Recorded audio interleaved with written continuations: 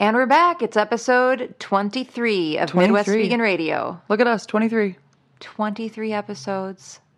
They go by so fast. They do. They're like children. It's like you birth them and then they're 16 the next day. And yeah. Or something bizarre. That was bizarre. I'm sorry. So 23. So, welcome to episode 23. This episode's for you and me. I don't like that. It kind of reminds me of Free to Be. Did you listen to that? Free to Be You and Me? Yeah, when you were little. Okay. It's All Right to Cry. All you right. don't remember this? I don't. Oh my gosh, Free to Be. That was it was this really hippie album. We had it on vinyl, and it was actually really awesome. I wonder if they have that on iTunes. All right, so we are allowing vegans to be free to be you and me? No. If you don't get it, then there's probably a lot of other people who won't get it. We should come up with a different one. Okay. I'm thinking like eat your asparagus and you'll have smelly pee. That is something everyone can relate to. I think that's it. There you go. Episode 23. Eat your asparagus and you'll have smelly pee. You'll have smelly pee. You're listening to Midwest Vegan Radio. We're sharing all our secrets. We're sharing all of our secrets just for you special listeners. With your hosts, Dallas. That sounds so good. And Ryan. Pass the nooch. Welcome back. I'm Ryan. Oh, yeah, you are. Sorry, I interrupted you. I am always interrupting you. For people who listen, it's not a big deal. I always say we're back. You always say you're Ryan. Then I say I'm Dallas. That's because I'm expecting you to stop talking and let me introduce myself. Because you always you just gotta. I gotta get there right away. You gotta get there. You gotta be on. Maybe you're the one who should say I'm Who's back. over there? Who is over there? Who's that guy with the hair? Is that Elliot? Hello. Your hair is wicked today. Yes. Epic is a Thank good way you. to describe your hair today. I don't even know what to say. Thank you. Yeah, speechless. They're all speechless. It kind of looks like a 70s rock star. Or a porn star. I'm going for Jim Morrison. I don't want to think about that. Okay. Yeah. Well, he's got the little mustache too, like the dirty stash. Yes. With the hair like that. You totally need to be in 70s porn. We need a No, time machine. stop I'm working on it. Ryan. Yeah. I'm not saying we need to watch him. I'm just saying he should be doing that. No. I'm the best. Okay, we are moving on. I cannot handle this. So, we're moving on right now. And today we have I'm really excited. We have a special guest. We have a super special guest. And our guest is actually not here in the room with us, which is a first. That's a Thank first. you. We just keep getting better and better for you guys. And maybe. We have an international guest. So we've got Matt Ellerbeck from Canada. And I know I'm a stupid American, and so Canada, it's like, it's Canada. I'm actually just excited to listen to him talk because I love Canadian accents. Oh, yeah. I love them. So, wait, Ontario? Am I right? Yeah, Ontario, Canada. Okay, good. And that is a bit like a province? So Yes. Ontario's big in and of itself. So that's like a state almost. I think they're bigger Yeah, than we have states. states, we have provinces. Province, but Ontario's large. It so is, yeah. what's the city for people who aren't stupid about geography? I'm in Kingston, but for people that don't know where that is, it's about 2 hours west of Ottawa, which is the capital of Canada. He said about. Yes, and Sorry, Ottawa. it's too cute to me. Matt, are you a hockey fan? Matt, Not actually. I hate the cold and I hate hockey, so I'm really not a very good typical Canadian. yeah, that's okay. So tell me, in reference to the United States or the Midwest, where would you be north of us? I would be northeast of you guys. Okay. Should we pull up a map? No. Let's we'll have to do that later cuz always prepared. Yeah, we're But always prepared. I want to get going cuz Matt, we haven't really said anything about Matt aside from that he lives in Canada somewhere. He's just some random and he's guy. not in the room with us. Some random Canadian that. Actually, no. Matt is vegan. which is important. Right. Our guests should be. They want to know that. They really ought to be. And he's also known as the Snake Man. He is the Snake Man. And I think, we talked a little bit about snakes on a previous episode, briefly. We did. And that was in what, about animal adoption or rescue or something? I have no idea. I don't know. I remember talking about it, though, and I'm thinking that it would be a really good... it was just a segue, some kind of portion of a conversation where we talked about you Ryan, had a snake that you used to live with, and, I loved her. And about how I am afraid of them, and about that being an issue to explore around speciesism with me, and about snakes being fed live animals at times, and you used to do that. And so I just thought, wow, it would be a really good conversation to have. And also in terms of speciesism in general, it's a good way to address that issue, because snakes, I think, are really, people have so much prejudice, bigotry, and bias against them. And just for who they are. Right. And so we're going to be talking about snakes. Not on a plane. Not on a plane. Although, it might come up because it just did, but they're not. That was a joke I put down in our binder. Snakes, not on a plane, just other places. Yeah. But Matt, you should know that we eventually stop rambling and we'll let you talk. Eventually. But that's just part of it. That's how we do this. Okay. So you, first of all, we want to let people know about your website. Yeah, so why don't you go ahead and tell us about your website? So my website, I've designed it to be a hub of information where individuals can log on and learn about the sort of animal rights issues that snakes face. There's so many wonderful animal rights groups out there now, and with the internet and, media, it's so accessible to get information on, say, factory farming or the fur trade and other issues, right? But snakes largely don't receive any attention. So what I've done is try to make a place that people can access and learn all about the issues that snakes face, both from an animal rights standpoint and a conservation point of view, so wild and captive snakes. And then there's lots of information about what people can do to help out. I don't want people just to log on and fill them with doom and gloom. The threats that they face are extremely horrible and, very horrific, and often with snakes, very deliberate. A lot of the threats that they face are people purposely trying to be cruel to them or hurt them because they perceive them as these, murderous monsters or these cold-blooded killers and these other stigmas that surround snakes. So it is very sensitive, but I want people not to be filled with a sense of sadness, but hopefully to become inspired and learn what they can do to help. So on there is a page called Save the Snakes, and it's just full of information that the everyday person could do in their day-to-day lives to help snakes out and improve their quality of life and alleviate some of the cruelty that they receive and contribute to their conservation. So I really want people to become active, and that's what veganism to me is all about, trying to conduct, our lives in a way that will not only be kind to animals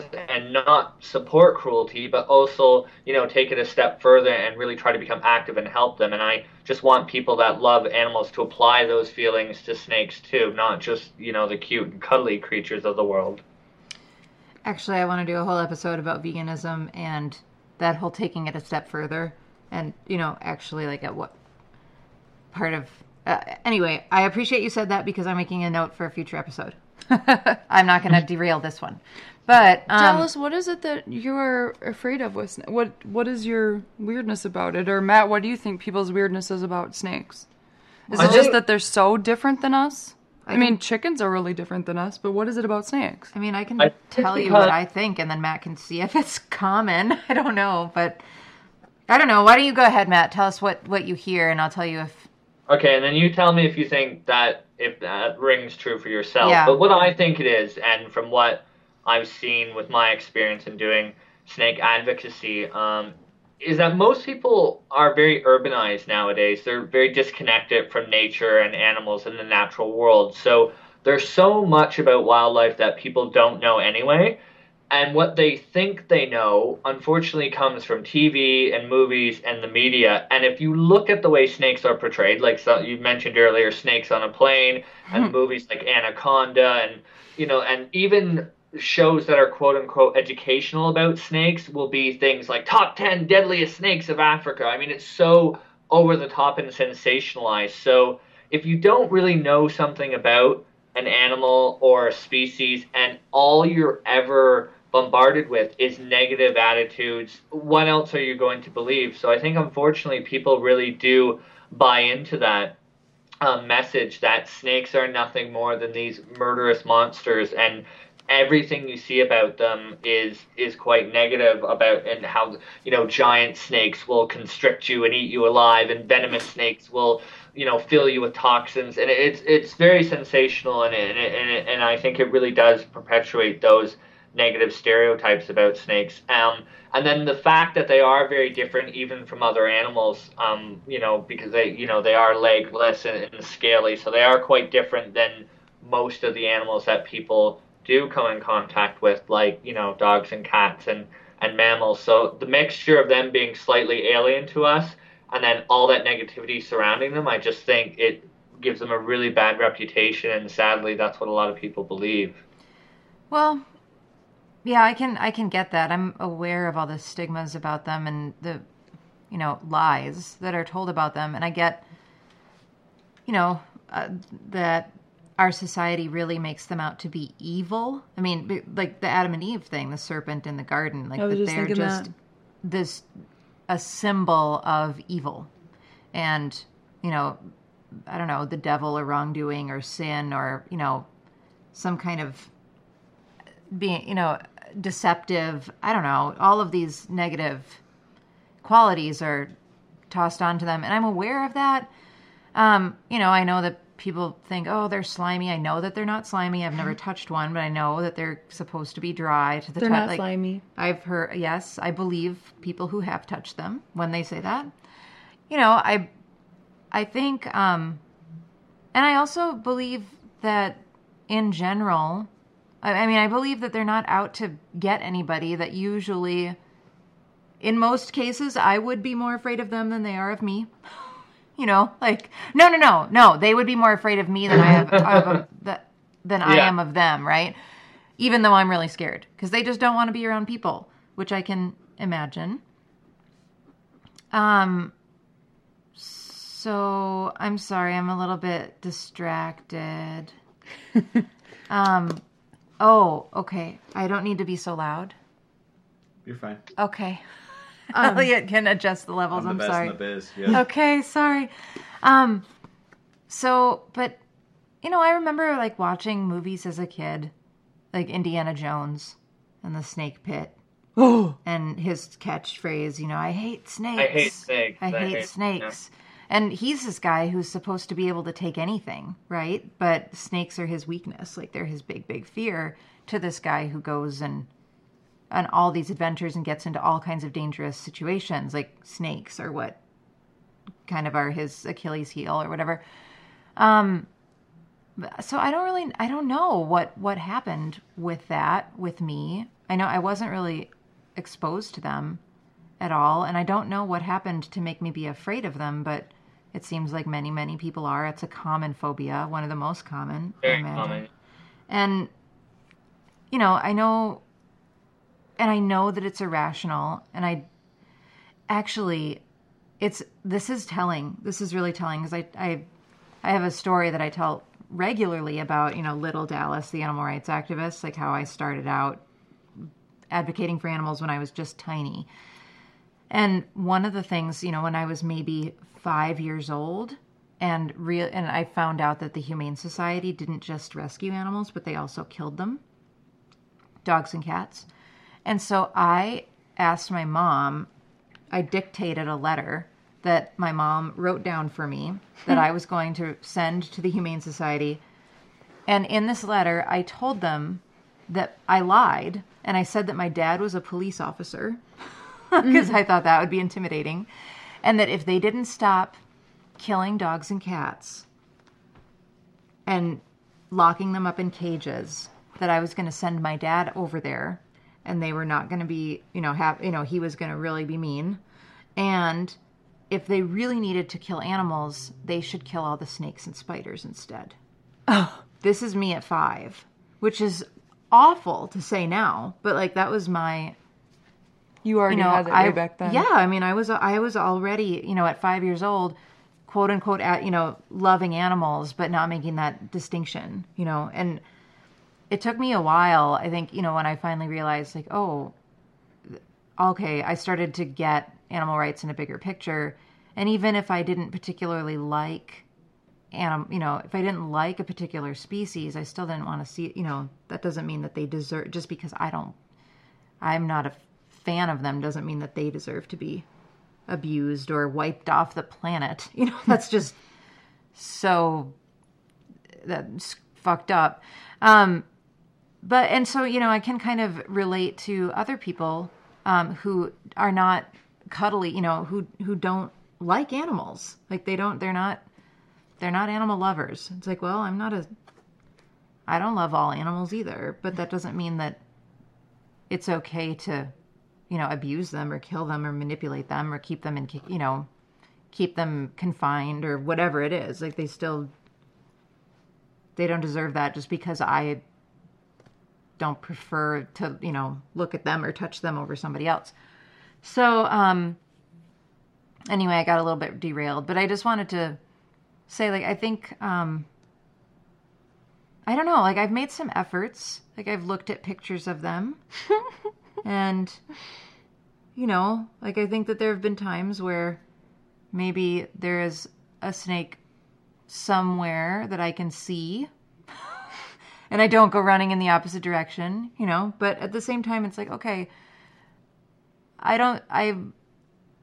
maybe it is something that I should look at trying to actually get over, because it might be a good personal development thing too, but also as a vegan who honestly believes in animal rights, it is an unbiased, complete, not unbiased. It is completely like the definition of prejudice, just because, I know all these things to be myths about, that they're not true, but what am I afraid of? They're going to bite me? Those fangs are scary. Well, they're scary. They're big, When are you going to run into a snake anyway? All right, let's talk to Matt more. Yes, I know, we should. I saw one on a trail when my Brandon and I were hiking with the dogs, and a snake went through the grass and just freaked me out. Probably not one that was going to bite you, though. No, obviously not. We scared that snake. He ran away, or she, or whoever. Ran without legs, away. Slithered away really fast. Clearly did not want to be around us, but I was pretty shaken up. And it's like that was my encounter. Nothing happened at all. So do you think Dallas is a little cuckoo?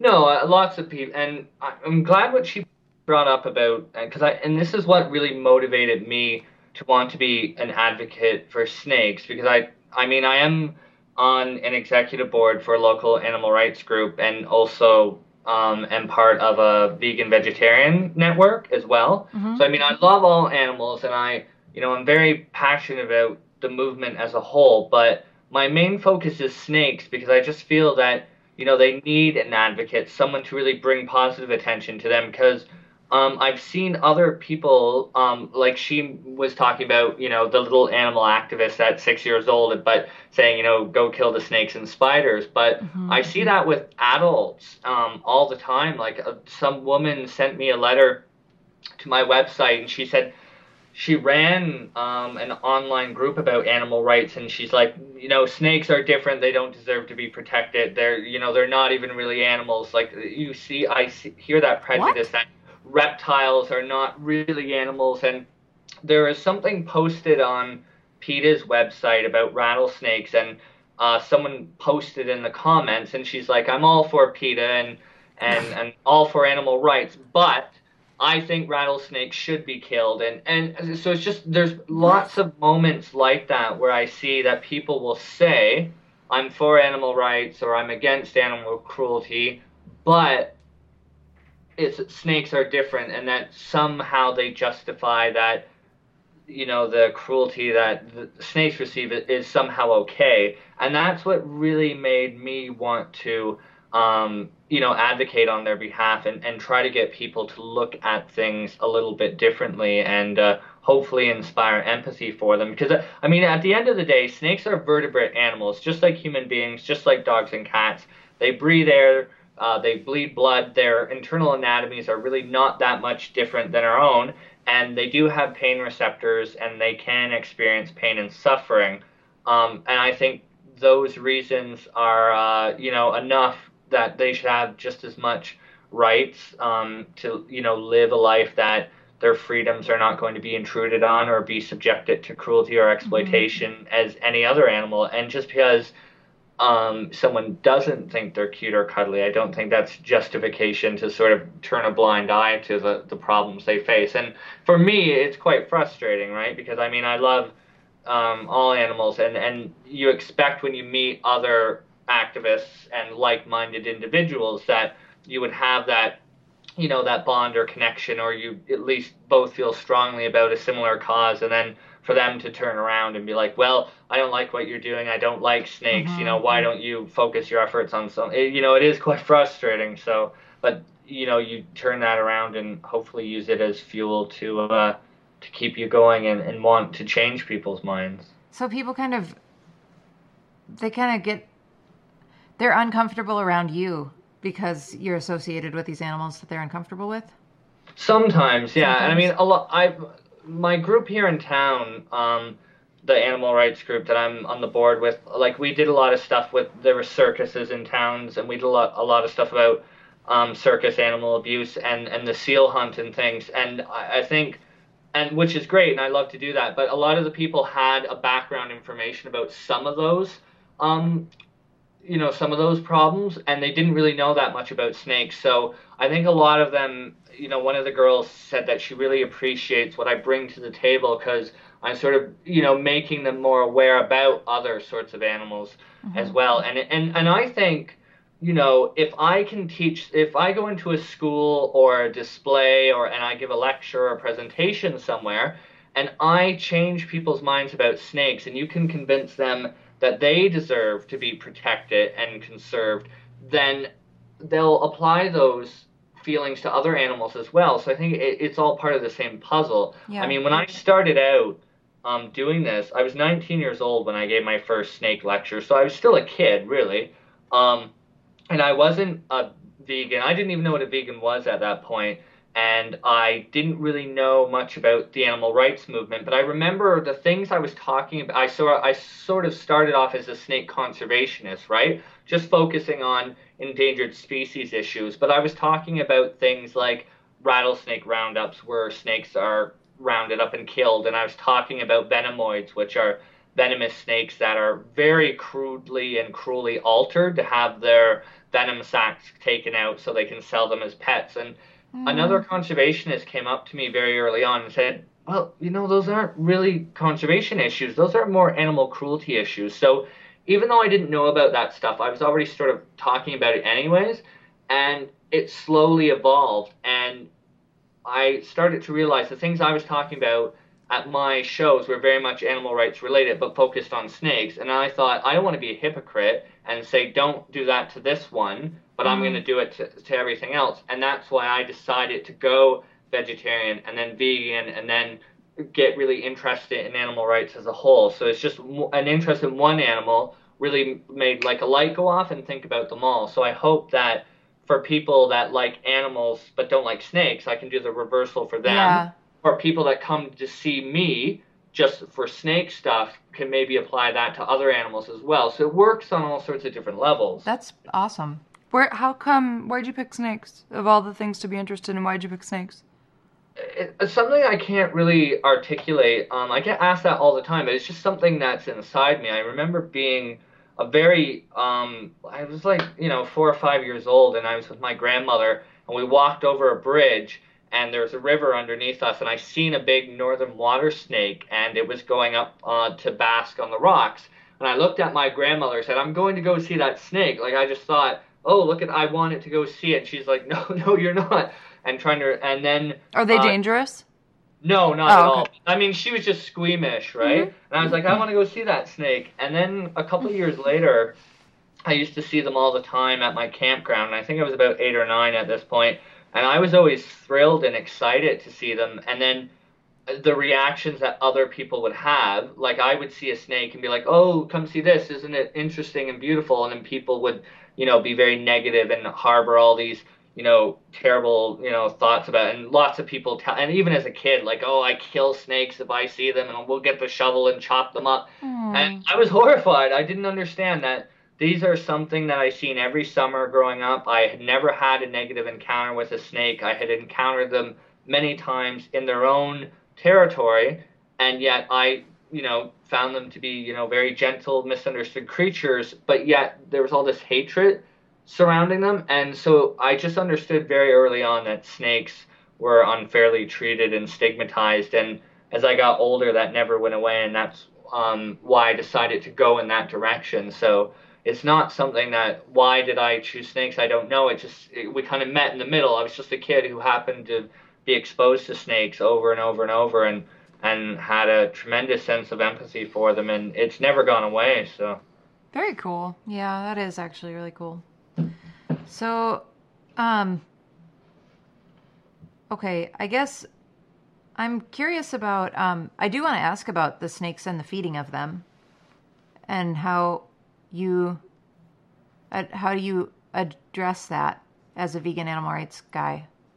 Right, which is, you know what, it's funny, out of all, because I've done lots of media and interviews and stuff, and that's one question that's never come up sort of publicly. Yeah. But people have asked me in my personal life all the time, and this is how I look at it. Number one, the snakes that I have are all rescues. One, exotic species that have been either bred, like similar to puppy mills, for the pet trade, or ones that have been captured from the wild and sent to the pet trade. People buy them and then usually get bored of them. People that buy snakes usually want to do it for the shock value, the novelty, the machoism. They get the animals, those feelings wear off, and then they want to get rid of them. So I just want to clarify that the only reason I have the snakes is because they are rescues. I mean, I live in Canada, and I can't release an anaconda or a python into the natural environment here. Right. Not only will the snake die, but it can transfer, pathogens and diseases to the natural ecosystems and kill lots of animals, which I think degrading an animal's natural home and destroying an entire population would certainly be a huge animal rights issue, and an environmental and conservation one as well.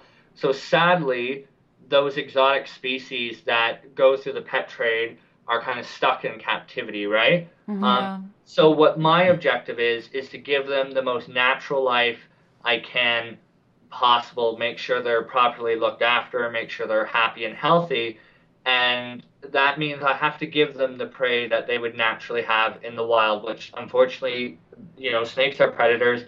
They eat other animals. I don't eat animals because I can make that decision for myself. I can consciously choose, not to do that and be very healthy and happy doing so. I can't say to the snake, don't eat that. In fact, snakes are not omnivores. Like some people that have dogs and cats will put them on a vegan diet. You hear more and more about. And, other reptiles like certain lizards and turtles are omnivores, so they, will eat a lot of vegetation and plant matter. Snakes are all totally carnivorous across the board. In nature, there's very few absolutes, but all snakes are all totally carnivorous. And in the wild, that's what they would naturally do. And I think it would be an infringement on their rights to try to force them to live a life that's unnatural to them. I want them to try to live as naturally as possible. And in doing so, I try to do so in the kindest way I can. So all of the food that the snakes get are pre-killed, and they're killed by CO2, so it's not painful for them. It's not something that, again, that I really like. Obviously, it is a bit strange that, I don't eat animals, but again, I give them what they need, and so that it's sort of something I have to deal with. It's like a parent, right? You might be put into instances that are uncomfortable for you, but you do what you have to do to give, your dependents, the best life that you can and the best care that you can. So I have to give the snakes what they need.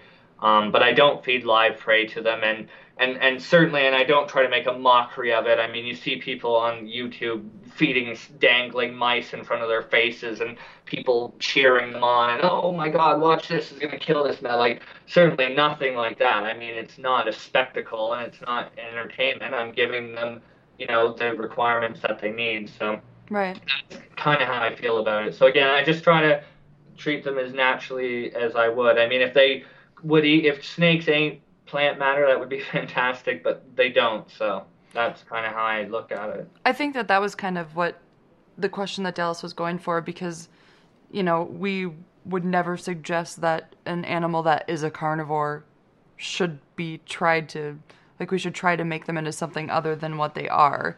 And, no, Dallas has some of her companion animals actually, the vegan diet doesn't work for them. So, she's in the same boat too, but I think that you spoke very well to what the question really was, is, what do you feel about that, and how, what do you do? And, so, okay, you have them, they are killed before, so they're not tortured necessarily or tormented by a snake where they normally would be in the wild, and then they're killed, I guess, put down in a painless sort of way is good to know, because when I had a snake, I fed her live rats, and I didn't ever, and I actually would kind of thwap them against the cage a little bit to stun them, because I didn't want them to hurt my snake. And sometimes I would do frozen, but I wasn't vegan at the time and wasn't involved in animal rights at all. So, it was just, that was what I did. And yeah, it feels really strange now, but yeah, I don't know. It's weird to even say that I did that, but I'm not going to say that I didn't. Yeah. And I used to have, I had a rat, and I've had mice as companions, so yeah. It's like, oh, but you feel for who you know. Yeah. But there are organizations, Matt, I'm not sure if you've heard of some of these groups that actually feel that we should be trying to veganize carnivorous animals. Have you heard of some of these groups? I haven't, but I mean, all I can do is offer my own opinion. And to me, when I think of the word animal rights, I mean, I think about giving animals rights to live their life free from human intrusion, and that means exploiting them, commoditizing them, inflicting cruelty on them, or forcing them into situations unnatural to them. I think having rights for an animal is to be as free from our, monopolizing as possible. And in an ideal, I'm all for animal liberation, but it's not an ideal world. And there are instances where people do have to interact with animals in unnatural settings. And when that happens, the objective is to do so in the least intrusive and most humane way possible, and hopefully only in situations that provide some benefit to that species or to the movement as a whole. That's what I believe. So going back to that, I don't think it is right to try to veganize carnivorous animals. I mean, these animals, in a lot of cases, have been around for, millions of years before humans ever came along. They've evolved in certain ways. They have their own lifestyles and ecologies set. So who are we to come in and sort of force our views on them, even if it is a vegan point of view? I mean, I as a person can make that conscious decision. Do I want to live my life as, a carnist, or do I want to be a vegan? Or maybe somewhere in the middle, right? But I can make that choice for myself. I would feel very uncomfortable about trying to force an animal to do anything.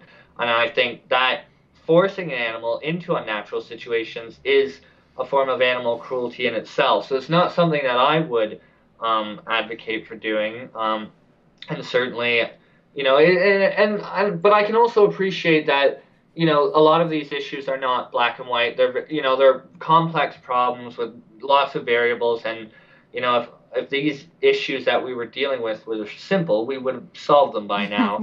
Yeah. So anyone who's doing anything in the movement, I mean, they have my respect. I'm not an expert on everything, and certainly I don't know how to solve all the world's problems. And so I have the, great respect for anyone who's trying to do something, or at least trying to, make a difference. And if they're doing what they, trying their best to help the animals, then I appreciate that. I mean, because it is complicated. But for myself personally, I wouldn't try to, force a predatory animal into being something that it's not. Yeah. And one other thing I should say, going back to about, feeding the snakes and keeping them in captivity, I did talk about, I only have them on a rescue and rehab basis. I also would like to say I don't advocate for keeping snakes as pets, and when I do, media or social networking or my lectures or presentations, I always tell people that I don't agree with keeping snakes in captivity. They're best left in the wild, and one of the best things people can do to help snakes is not support the pet trade or reptile breeders or the exotic animal trade in any way. Yeah.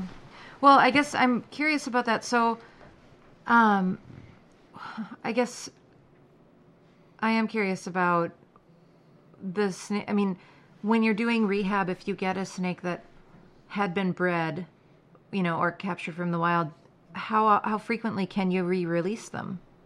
What happens is we released a couple snakes this year, which, I mean, and that's like the greatest, feeling in the world, is to take an animal that has been, unfortunately injured by humans, and then, caring for it, treating whatever ailments it has, and then releasing it back into the wild. And I'm so thankful that I've had that chance.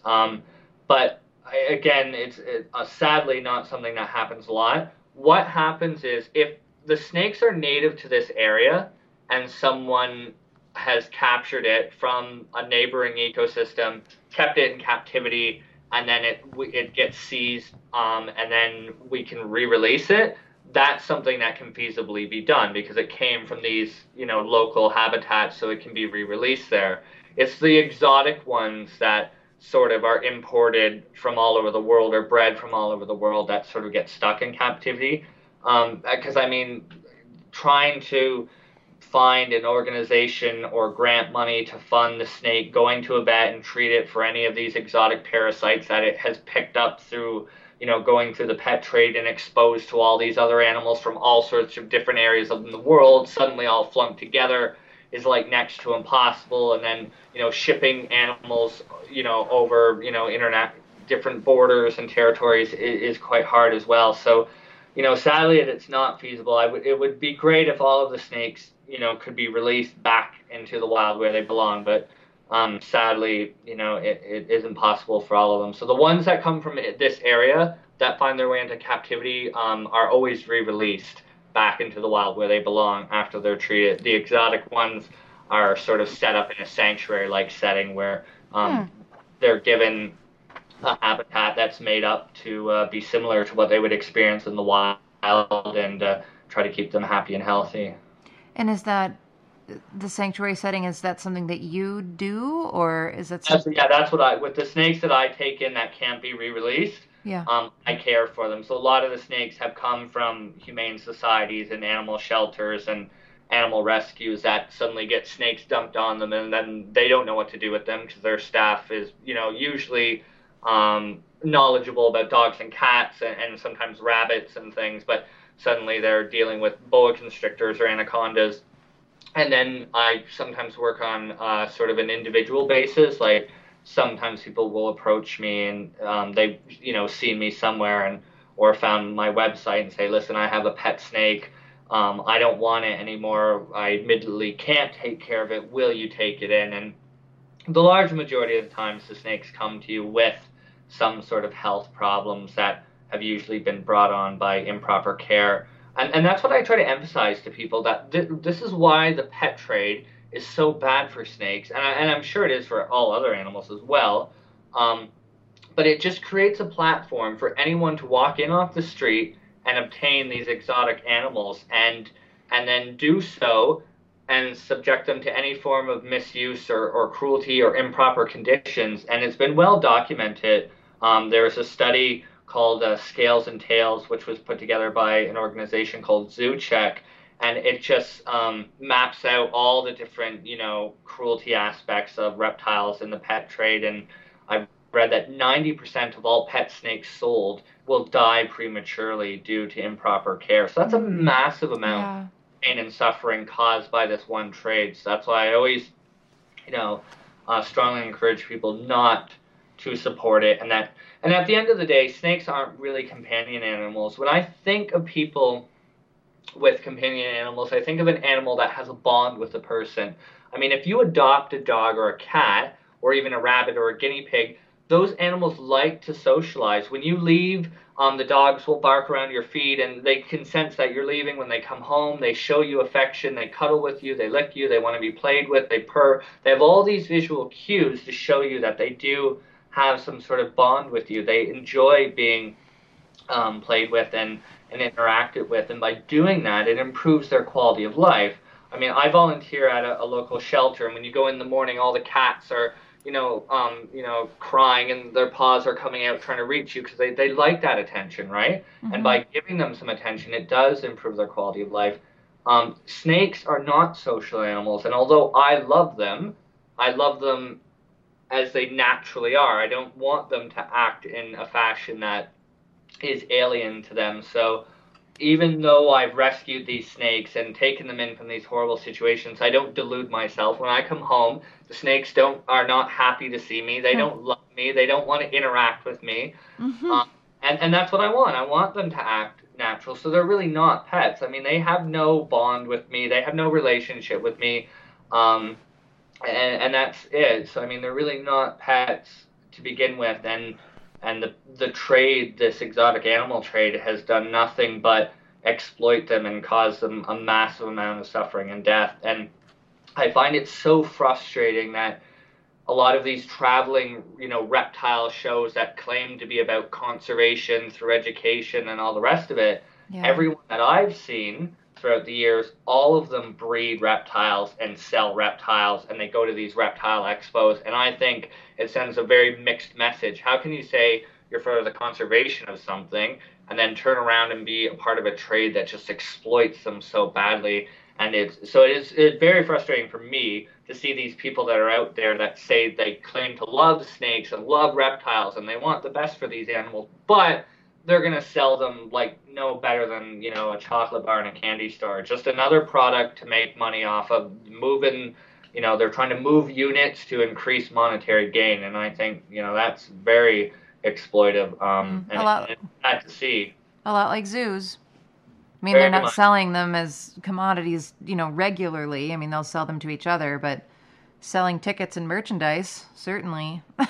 Okay, I want to go back to you talking about snakes being not social creatures. And of course, maybe I loved my snake like you love snakes. And I thought that she was my friend and wanted to play with me. And I mean, she didn't care when I came home or whatever, but she was always out of her cage, and she would lay on my stomach probably because it was warm, but we'd watch TV and she'd come up and lick my nose, which I know she's just smelling, but she would lick me on the nose, and I'd bring her outside and we'd play in the grass. I mean, I guess however you kind of can play with a snake, but she would go away and then she'd come back to me, and then she'd go away and then she'd come back to me. And so I kind of did, and I would take her everywhere. I would wrap her around my neck and we'd go for car drives, and I'd, take her to school. And we were always together. Maybe that wasn't the best thing for her. And I'm definitely not advocating. I'm just sharing my experience from when I was in my early 20s. I wouldn't recommend that anybody does this, but am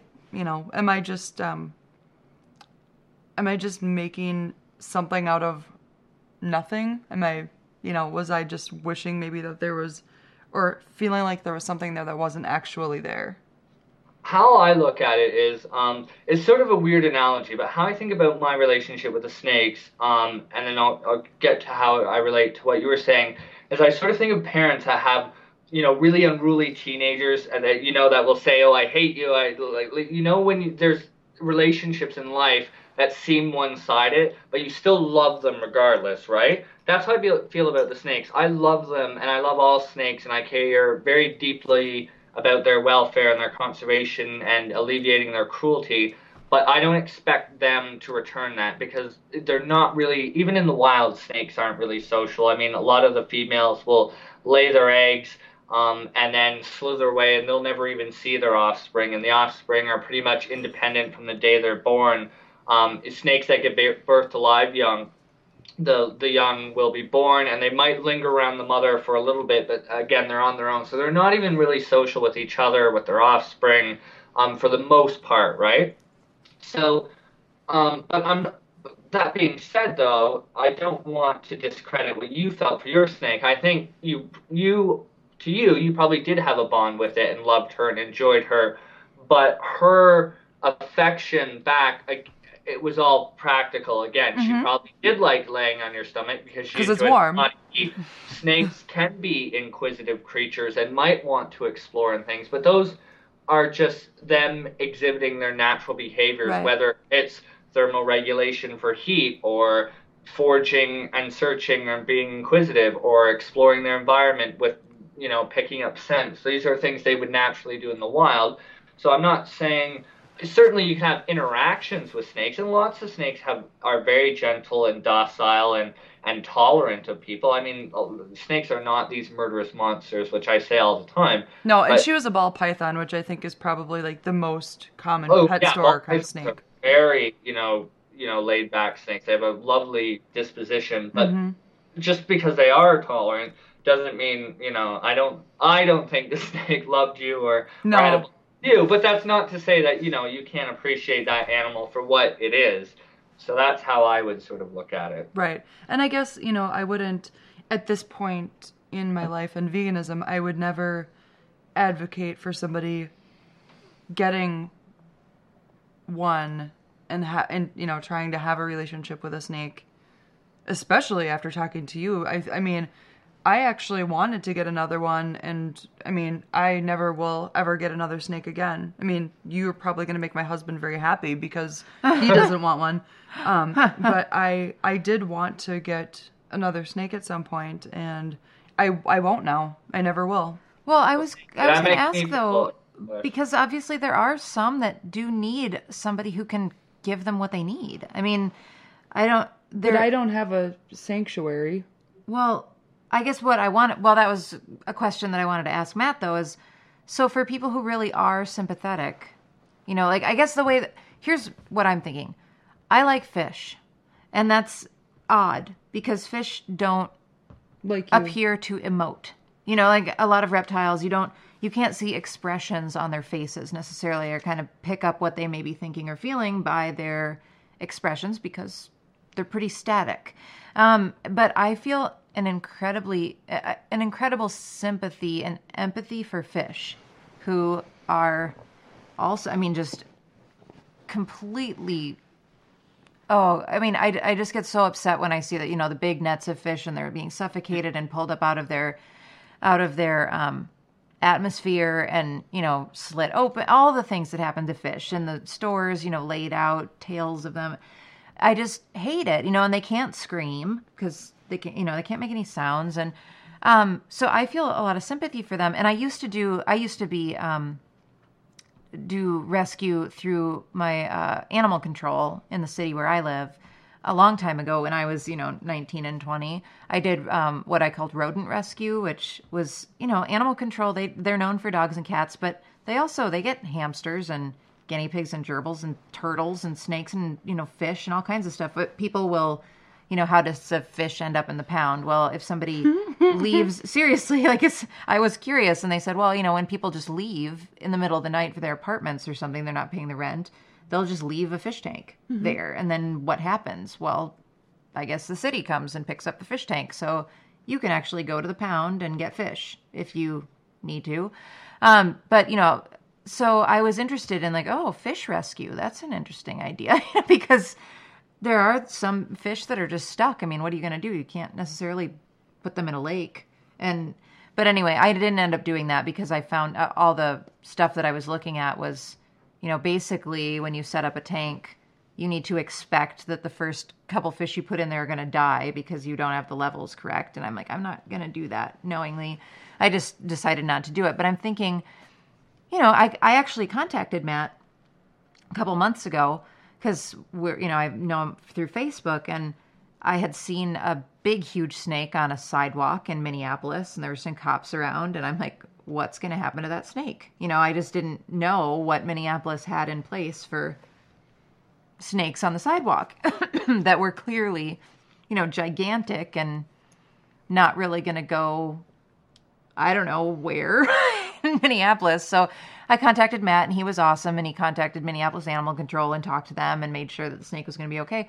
But I mean, I'm sure, snakes are status symbols in some circles, and they end up abandoned and whatnot. So there's got to be people out there who are going to be, it would be nice if there were more people who were willing to take them and give them what they can give them in imperfect circumstances. Okay, I think what you maybe were going for in a really long roundabout way, Matt, maybe you can speak to this, does it make, well, I don't know, like, I feel like you were starting to say something and then all of a sudden you started talking about fish.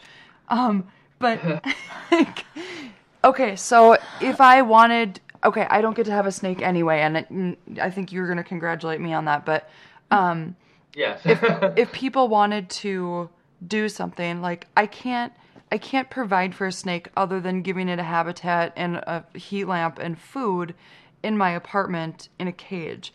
And so I think what Dallas is maybe somewhere getting to, or I hope that's what she was thinking about, is there foster situations or is there adoption situations where people can help a snake live their life out? Or is it just best to leave it to kind of the professionals like you? Because if I were to take on someone's Burmese python, this 40-foot snake is going to live the rest of its life in an aquarium. Yeah. And that's not fair. Or even a 6-foot. I mean, even if I still had my ball python, that she would live the rest of her life in an aquarium. Yeah. Are there places where they can go where they're actually in a habitat that isn't an aquarium? That's a good question. Most people that keep snakes, I keep them in aquariums, but certainly what happens with a lot of these snake collectors or hobbyists, they're called, so they can have the maximum amount of reptiles. They'll often keep them in like little like plastic sweater boxes, and then I've literally seen like hundreds stacked one on top of the other, and that's where the snakes live their lives, in these little sweater boxes where it's a sheet of newspaper, a dish, and then the snake, and they can't really stretch up or climb or do anything. Oh my God! And that's what it is. These snake hoarders, I call them. Said, and that's horrific. So when they are hopefully rescued and moved into an adoption or rehab situation, you're asking, is there any other option for them? Usually snakes have to be kept in some sort of tank just because large outdoor enclosures or cages are usually not safe because the snakes can often escape. And that's usually bad for the snake more than anything, because what happens to a snake that's randomly encountered by humans, they usually get scared of it and it usually gets killed. Now, when we're talking about animals in captivity, that's again what I was saying earlier. It's a huge issue, right? I know about snakes. I don't know about, you have to sort of look at it on an individual case level, I think, when you were talking about animal rights, because what might be good for one animal, isn't necessarily going to be good for the next, so forth and so on. You really want to meet the needs of that individual species, because there's so many different animal species that require so many different needs, and their natural wildlife lives so different lifestyles and habitats. So that all has to be considered. And in the wild, snakes, for the most part, are not extremely active animals. A lot of them spend the large majority of their lives coiled up hiding under rocks or leaf litter or in burrows. Some of them don't even actively hunt. They're called ambush hunters, and they will use their tongues to pick up scent trails of rodents, coil up and hunker down beside it, and they don't actually hunt. They just find these trails and hope that food will kind of come to them, and then they'll strike and eat it and so forth. So that being said, snakes don't need a huge amount of space compared to other animals, but that doesn't mean they should be kept in little sweater boxes stacked up on in a room hoarded like that. So what I try to do is give each snake enough space to meet the needs of that particular species. So some snakes will have much taller setups because they're arboreal species that like to live up in the trees, and some of the enclosures have to be misted very vigorously every day to keep the humidity up because they come from tropical regions. Other snakes are terrestrial, so they're going to need a lot more ground space for them to crawl around on, and might need arid conditions. So it's a massive amount of work because I have to meet the needs of each individual snake species and make sure they get what they want. One thing that's very crucial to them is that each one has to have a spot to hide, whether it's under a log or a rock outcrop or leaf litter, something, because in the wild, snakes are pretty shy and spend most of their time hiding. When you do see them basking out in the open, it's usually within close proximity to a shelter or someplace for them to escape and feel safe and secure. So having a snake in a glass box, totally exposed all the time, is going to put that animal under a lot of undue stress, which can then have very serious consequences to their overall health. It can weaken their immune system, and that's where, opportunistic bacteria and things can move in, and you start looking at all sorts of health problems and so forth and so on. And snakes will often have very subtle signs of the illness, because in the wild, if an animal looks sickly or is noticeably ill, they're going to be a prime target for predators, right? So they want to, repress those signs. So when you do start seeing symptoms, it's usually a snake that's very, very far along. So these are all things that have to be considered when, taking an animal into captivity. Can you provide all these things to it? And I think it was Dallas that asked at the beginning, what are you doing when you're not doing snake speaks? Well, I said, I'm always doing snake something, because, I have all these rescued snakes, and, I can't tell them, what? Go take care of yourself for the day. I want the day off. I don't get that luxury, which is fine. I mean, I knew that going into it. I love snakes. This is my passion. This is what I do. But it is something that had to be, seriously considered, because it is a lot of work, and it's my job to make sure that those animals are well looked after and they get the best possible life they have in captivity. So, if someone does love snakes and wants one because they do want to provide proper care, and it does end up at an animal shelter and they are interested in doing it on a rescue basis, I wouldn't be opposed to that, because again, they can't really go back into the wild. But I would really, really strongly recommend that person not take it very lightly. Like, it's paramount that you understand that you're entering into a massive responsibility, and sadly the pet trade has marketed reptiles as low maintenance, easy to care for pets, when nothing before they're further from the truth. You basically have to recreate an ecosystem and a habitat in the confines of an aquarium, and not just any, but to meet the needs of that specific species, because a desert king snake, which is pretty common in the pet trade, is going to need radically different care than, say, a ball python. In fact, a ball python needs to stay humid because they come from Central Africa, rainforested area. The king snake needs to be dry, and if you have the ball python too dry, it's going to get lateral folds in the skin, dehydrated, it's not going to shed properly, it's going to run into all sorts of problems. But if the king snake was kept too moist, it could get a respiratory tract infection, so there's all these things that have to be considered, and it's not something that can be taken lightly. You have to really know the inside out of that animal, and the diseases that it can get, and the kind of husbandry it needs. So it's a lot of work. So if someone feels confident that they could do it, I don't see anything wrong with rescue, because these animals do have to go somewhere, and often, people who do it professionally do look for fosters, because you can only take so many animals. You can't save them all, which is sad, but that's the reality of the situation. But you certainly want to work with people and really let them know what they're getting into before they just rush into taking in an exotic animal simply because they love it or they think it's cool. It's a lot more than that. So I wanted to actually comment on them getting sick in a couple ways. My snake would actually get respiratory issues, and the way that I knew is that I could hear her breathing. And so I would have to give her these little syringes full of medicine, which was like I'd have to kind of pry it into the side of her mouth and squirt it in, and she hated it. And so, yeah, I mean, that was like, they don't really have a normal way of, like, you don't necessarily know if something's wrong with them, but it seemed odd to me that I could hear her breathing. And so I took her into the vet, and that's how I found out something was wrong with her. And that was just kind of on instinct, because I could have just let it go thinking, oh, that's weird, but whatever. I didn't know anything about snakes, but it just intuitively didn't seem right. And the other thing I think that I'm surprised hasn't come up yet, I don't think it has, snakes don't live for like a year. They live for a long time. Yeah, I was going to bring that up. I mean, it's not... They can some 15 to even 30 years old. Yeah, so this isn't like a cat or a dog that you're maybe going to get 12 to 17 years if you're lucky. I mean, they can live a really long time. So that's kind of a major, major commitment. It's like, I mean, I could easily be, in my 50s or 60s and looking after snakes. I mean, so it's a long, you're in it for the long haul.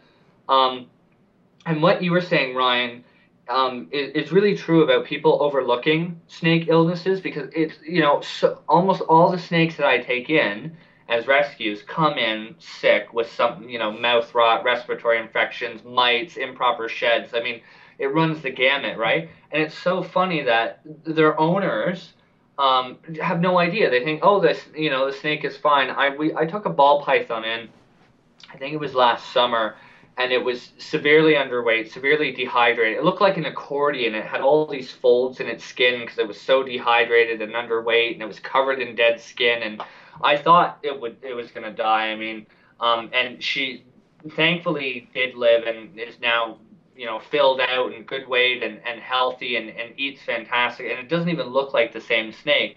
But it's just so funny that, you would look at that animal and just see how, bad off it looks sickly and frail. And it's just funny that that's what happens time after time. People bring these animals in and they surrender them, and then they're like, oh, they're in good health, we took care of them, I hope, but we don't want them anymore, I hope you enjoy them. And it's just bewildering that how bad off they come in. One of the boa constrictors that I recently took in, her face is full of malformations because of improper care, and and she has to have injectable antibiotics, and you have to swab her mouth, and she, she of course hates it, and it's awful. So I mean, it's terrible what sort of I've seen firsthand. Like, we talked a little bit about facts and figures about the pet trade, but I've seen some horrific things. I took in a lizard once because no one else knew who to, where it would go. So someone asked me. I went to this guy's house, and the digits on the animal's feet were starting to rot off from the amount of uric acid and waste matter in the tank. And then a couple ball pythons, and in their tank, the waste and feces, it was like inches thick, and I had to chisel. I took the snakes out of these tanks, and I thought the tanks might be salvageable, but it was ridiculous. And it's just so, I mean, it's so frustrating when, you have all these snake hobbyists and things who hate me, and I get hate mail from them all the time. Anyone who likes, reptiles or the reptile hobby or collecting snakes, they just absolutely despise me, which is fine. I could care less. Yeah. But it's just funny that it staggers me that they will, fight, me to the teeth, and you're wrong, and how dare you say the reptile trade is bad, it's the best thing for snakes. And then you can see these snakes that are deformed and just completely sickly and suffering, all because of this trade. None of these things would have happened if it wasn't for this trade. And I feel really proud that, as someone who focuses on snakes, I do speak out against that. Someone was saying to me, because lots of people hate snakes, we know that, and are afraid of them. that, you know, you would be so much more popular, and you know, if you marketed yourself to those snake hobbyists, you could talk about all those other issues, but if you didn't talk about the pet trade, they might embrace you, and you know, have so much. And I said, no, that's ridiculous. I'm not doing this because I want to be you know, I'm not out to win a popularity contest. I'm doing this for snakes. And what do you know? A consistent vegan. Yeah. Nice. I'm like, so how could you not talk about, you know, the worst, you know, one of the worst threats to them is this pet trade. So yeah.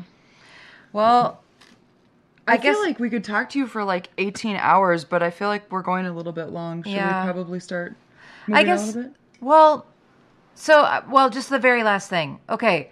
So for people who don't, okay, what are like the top 3 things people can do to make the world better for snakes? And top 3 things people should know. Well, people who listen to this podcast. So people who are already vegan. Probably already vegan. Probably, you know, or really interested in it, but kind of animal rights leaning people. Well, what I would say then to, you know, the listeners who, as you said, are probably, you know, animal rights supporters or vegans is what I want them to walk away with, and a quick recap, is just to remember that, you know, if you love dogs and cats and seals and all the cute and cuddly animals, don't forget that, you know, snakes do feel pain. Snakes are people too.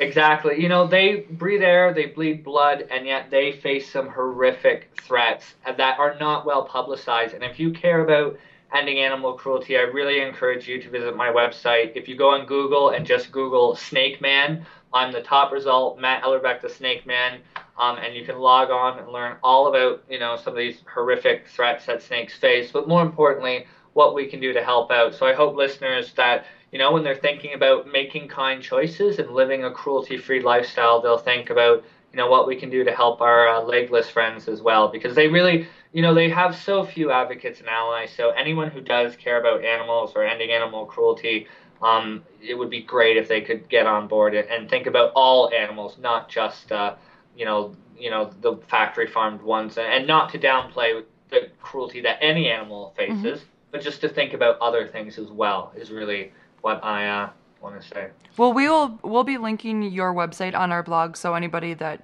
wants to know more about the show or where they can find you or anything else we talk about during the show can find that on our website, stillvegan.org, so they'll be able to link that way. If people, do you accept donations if people want to contribute to what you're doing? Do you have a donation link on your page? On my web, we're currently setting up a PayPal, which is not launched yet. So people do want to make donations. They can contact me directly through my email or work number, which is on the website. Okay.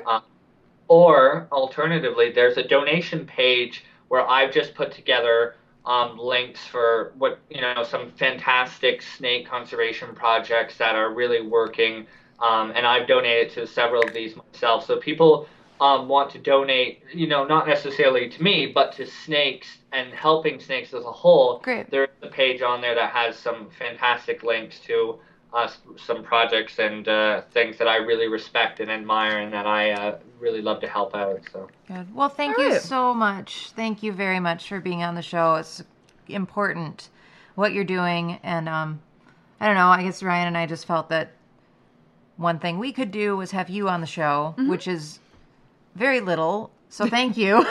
Well, thank you for having me. I really do appreciate it. So do you want to stay on then while we keep going? Well, I do have to sadly leave because because we did run long, and it's actually the time of day that I have to go put the snakes to bed, as I call it. I have to mimic their natural day and night cycle, so I have to shut off the heat lamps and lower the temperature. And well, for the nocturnal species, they're just going to be getting off. So I should probably get back to the snakes. Good night, snakes. Well, we super appreciate you being patient with us and taking all of this time out of your schedule to chat with us. Yeah, and, thank you for being willing to be unpopular. Seriously. And thank you for being consistent. We really acknowledge you for that. So thanks so much, Matt. Everybody go check out his website, and you can also find Matt on Facebook too. And if you don't end up going to the show page for whatever reason, it's www.the-snake-man.com. Okay. So, Thanks, Matt. all right. Thanks, Matt. Bye-bye. Thank you. It was a pleasure and a privilege, and I really enjoyed it. So It was our pleasure. Thank you All so right. much. Take care. Thank Bye-bye. you. Bye. Bye. Bye. Goodbye, Elliot. Bye. Bye, Matt. Cheers. I forgot about Elliot. Aw. Sorry, Elliot. All right. So, should we... Yeah. Let's talk about our... Should we go right into the product review? Yeah. Okay. Well, that was fun. Okay. Product review. Product review. We're gonna do a product review. Yeah! And nobody likes the way I pronounce this, so deal with it. Just deal with it. We're going to talk about Leahese. Leahese or Leahese. Or Leahese. Or something ahese. Leahese, I don't know. Spell it. Leahey''S.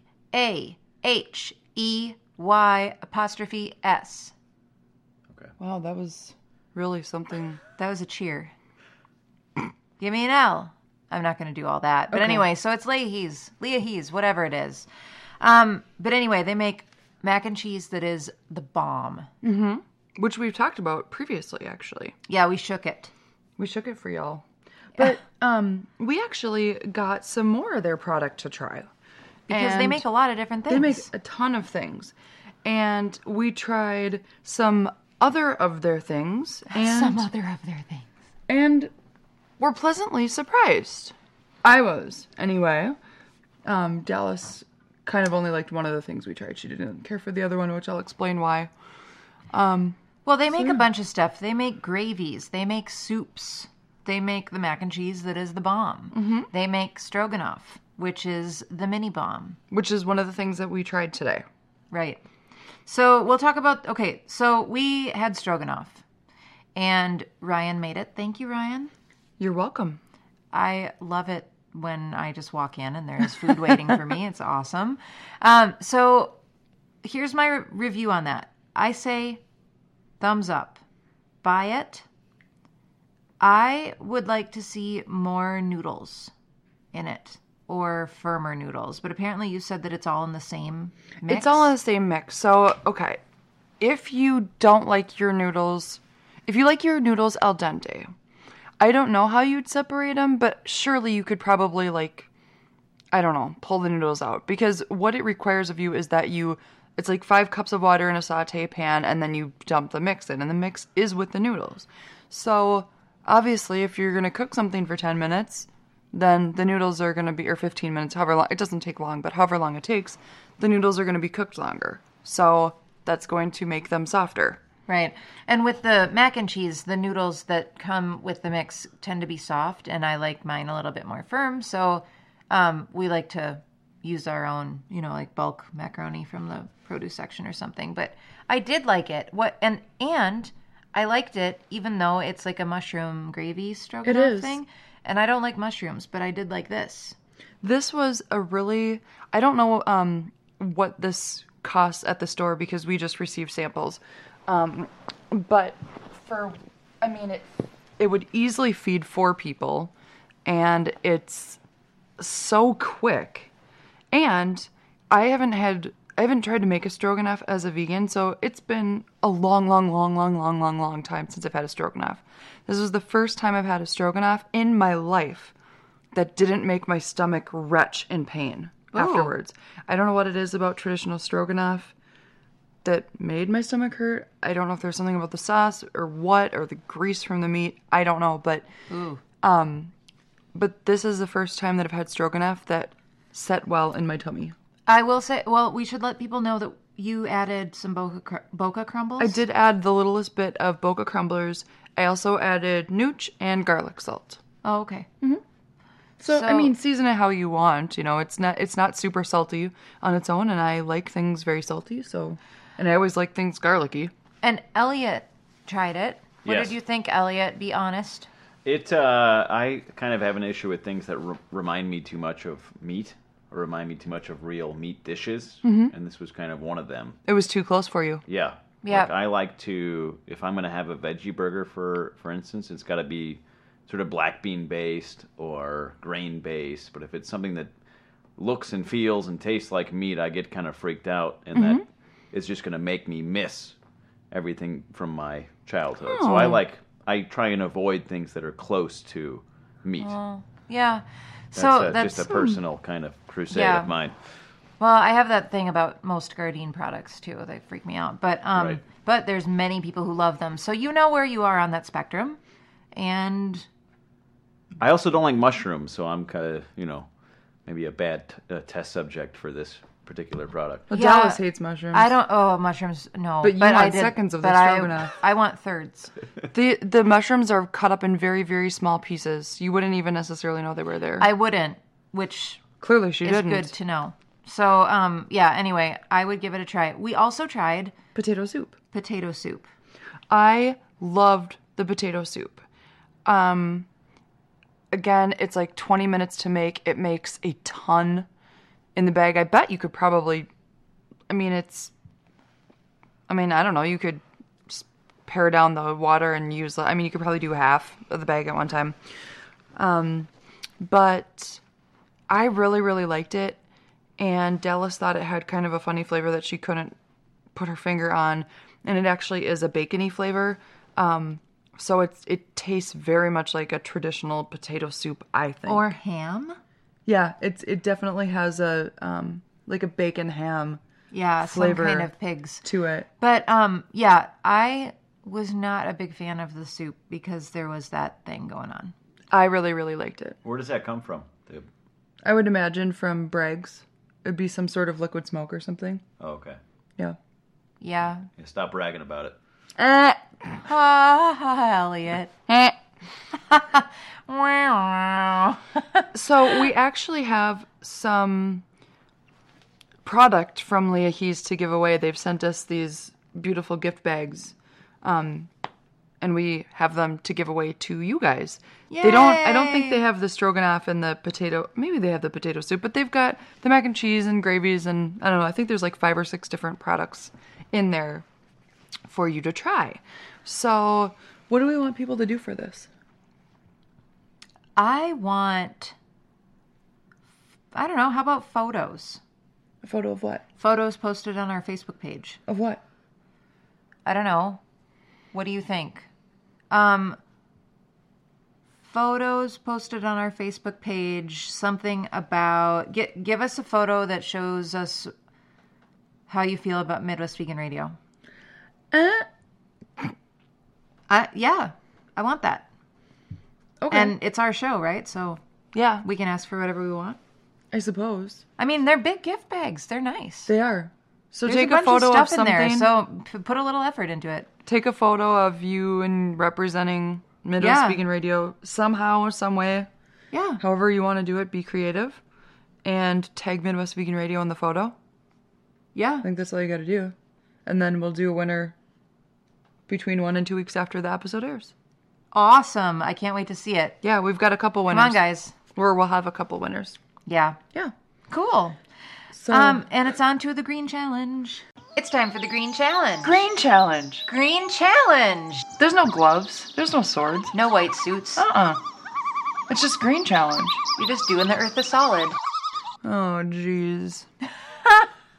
This is a Green Challenge that Elliot and I were talking about. Elliot, are you sure you want to confess this? Yes.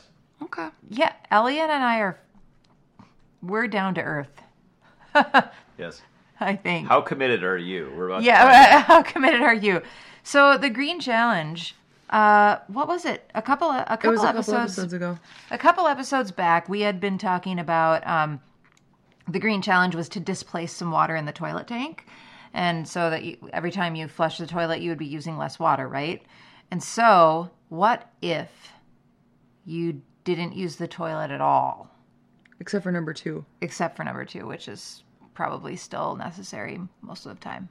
If you number 2 in I don't even want to hear about it. I'm not there anyway, yet. So I'm not that green. The Green Challenge is to pee in the shower. And it really should not be that shocking, people. This isn't... Yeah. I don't know. You've never done that, Ryan? I don't... Maybe as a kid. I don't know. Maybe as a kid? I don't know. I think it's great. Yeah. Have you tried it since Elliot suggested it, or do you do that? Oh Do you yeah. piddle in your shower? Yeah. Okay, I'll have to give it a try. I don't know. It's all pipes. You know, it all goes to the same place. And it's fun. I'm not like it's As not a like girl, I'm making faces about. I'm not like, oh my god, that's so gross. I can't believe you would do that. Like it hadn't necessarily been on my radar to do. I'm not necessarily against it. Yeah. I mean, you can't have a golden shower without that, can you? Sure. Okay. No. I have not done. I don't know that would be necessarily green. Peeing on someone else? Yeah, I don't think that there's any added benefit to the environment. Probably not. As long as you're not flushing a toilet. As long as you're, yeah, exactly. But yeah, so I think, it's fun. As a girl, especially, standing up and peeing, that's fun. Right. I'll give it a shot. And if you have to shower anyway, why pee beforehand? Just pee while you're in the shower. That saves however That many saves liters of water water. and time. Sure, yeah. You brush your teeth in there too. I've done I'm pro teeth brushing in the shower. You've done that? Yeah. I haven't done that. In fact, I think my toothbrush is normally just kept in there. Really? Yeah. Huh. Well, I haven't tried that. That's a time saver. All right. I will take that challenge. I can do that. Oh, wait. I have an electric toothbrush. So? You're not going to get electrocuted. It's battery operated. Yeah, but I don't know if it's waterproof. Is it an expensive one? Is it Yes. It's How can it not be waterproof? You run it underwater and put it in your mouth. No, just the head, not the handle. Yeah, but you get like spittle on the handle, and you could get. I don't know. I can't imagine a toothbrush not being waterproof. That would be the really silliest toothbrush ever. I mean, you don't submerge it. It's not like you're holding it under the water. I don't know. Well, anyway, I'm just gonna keep peeing in the shower. Okay. And you can keep brushing your teeth. I encourage you to pee there. I guess I'm gonna start peeing in the shower. It's great. I think you're gonna like it. Okay.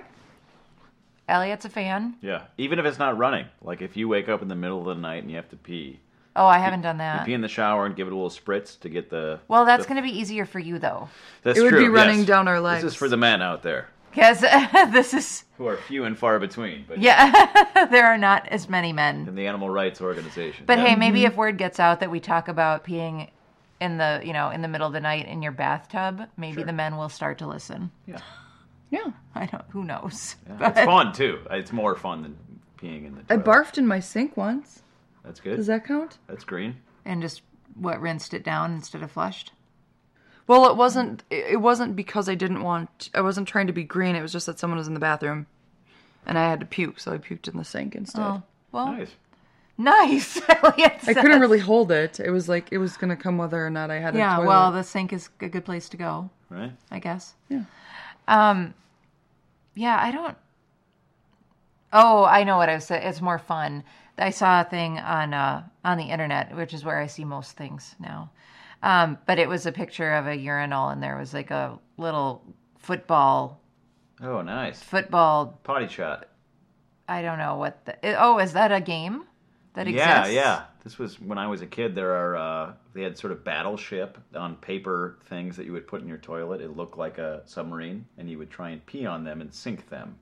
And Probably there to were help certain points aiming for kids. associated with various So ships. to help kids get potty trained? Yep, but they're called potty shots. So you compete and you keep score, and there are points involved. And That is all something. these kinds of things. Yes, Man, we missed out on stuff when men we were are awesome. girls. I'm telling you right now. Men are awesome. Well, yeah, I don't know. I guess maybe it just doesn't take as much to make me happy. Yes. But no, I'm a little bit envious of that. So, You should okay, be. anyway, that's the green challenge.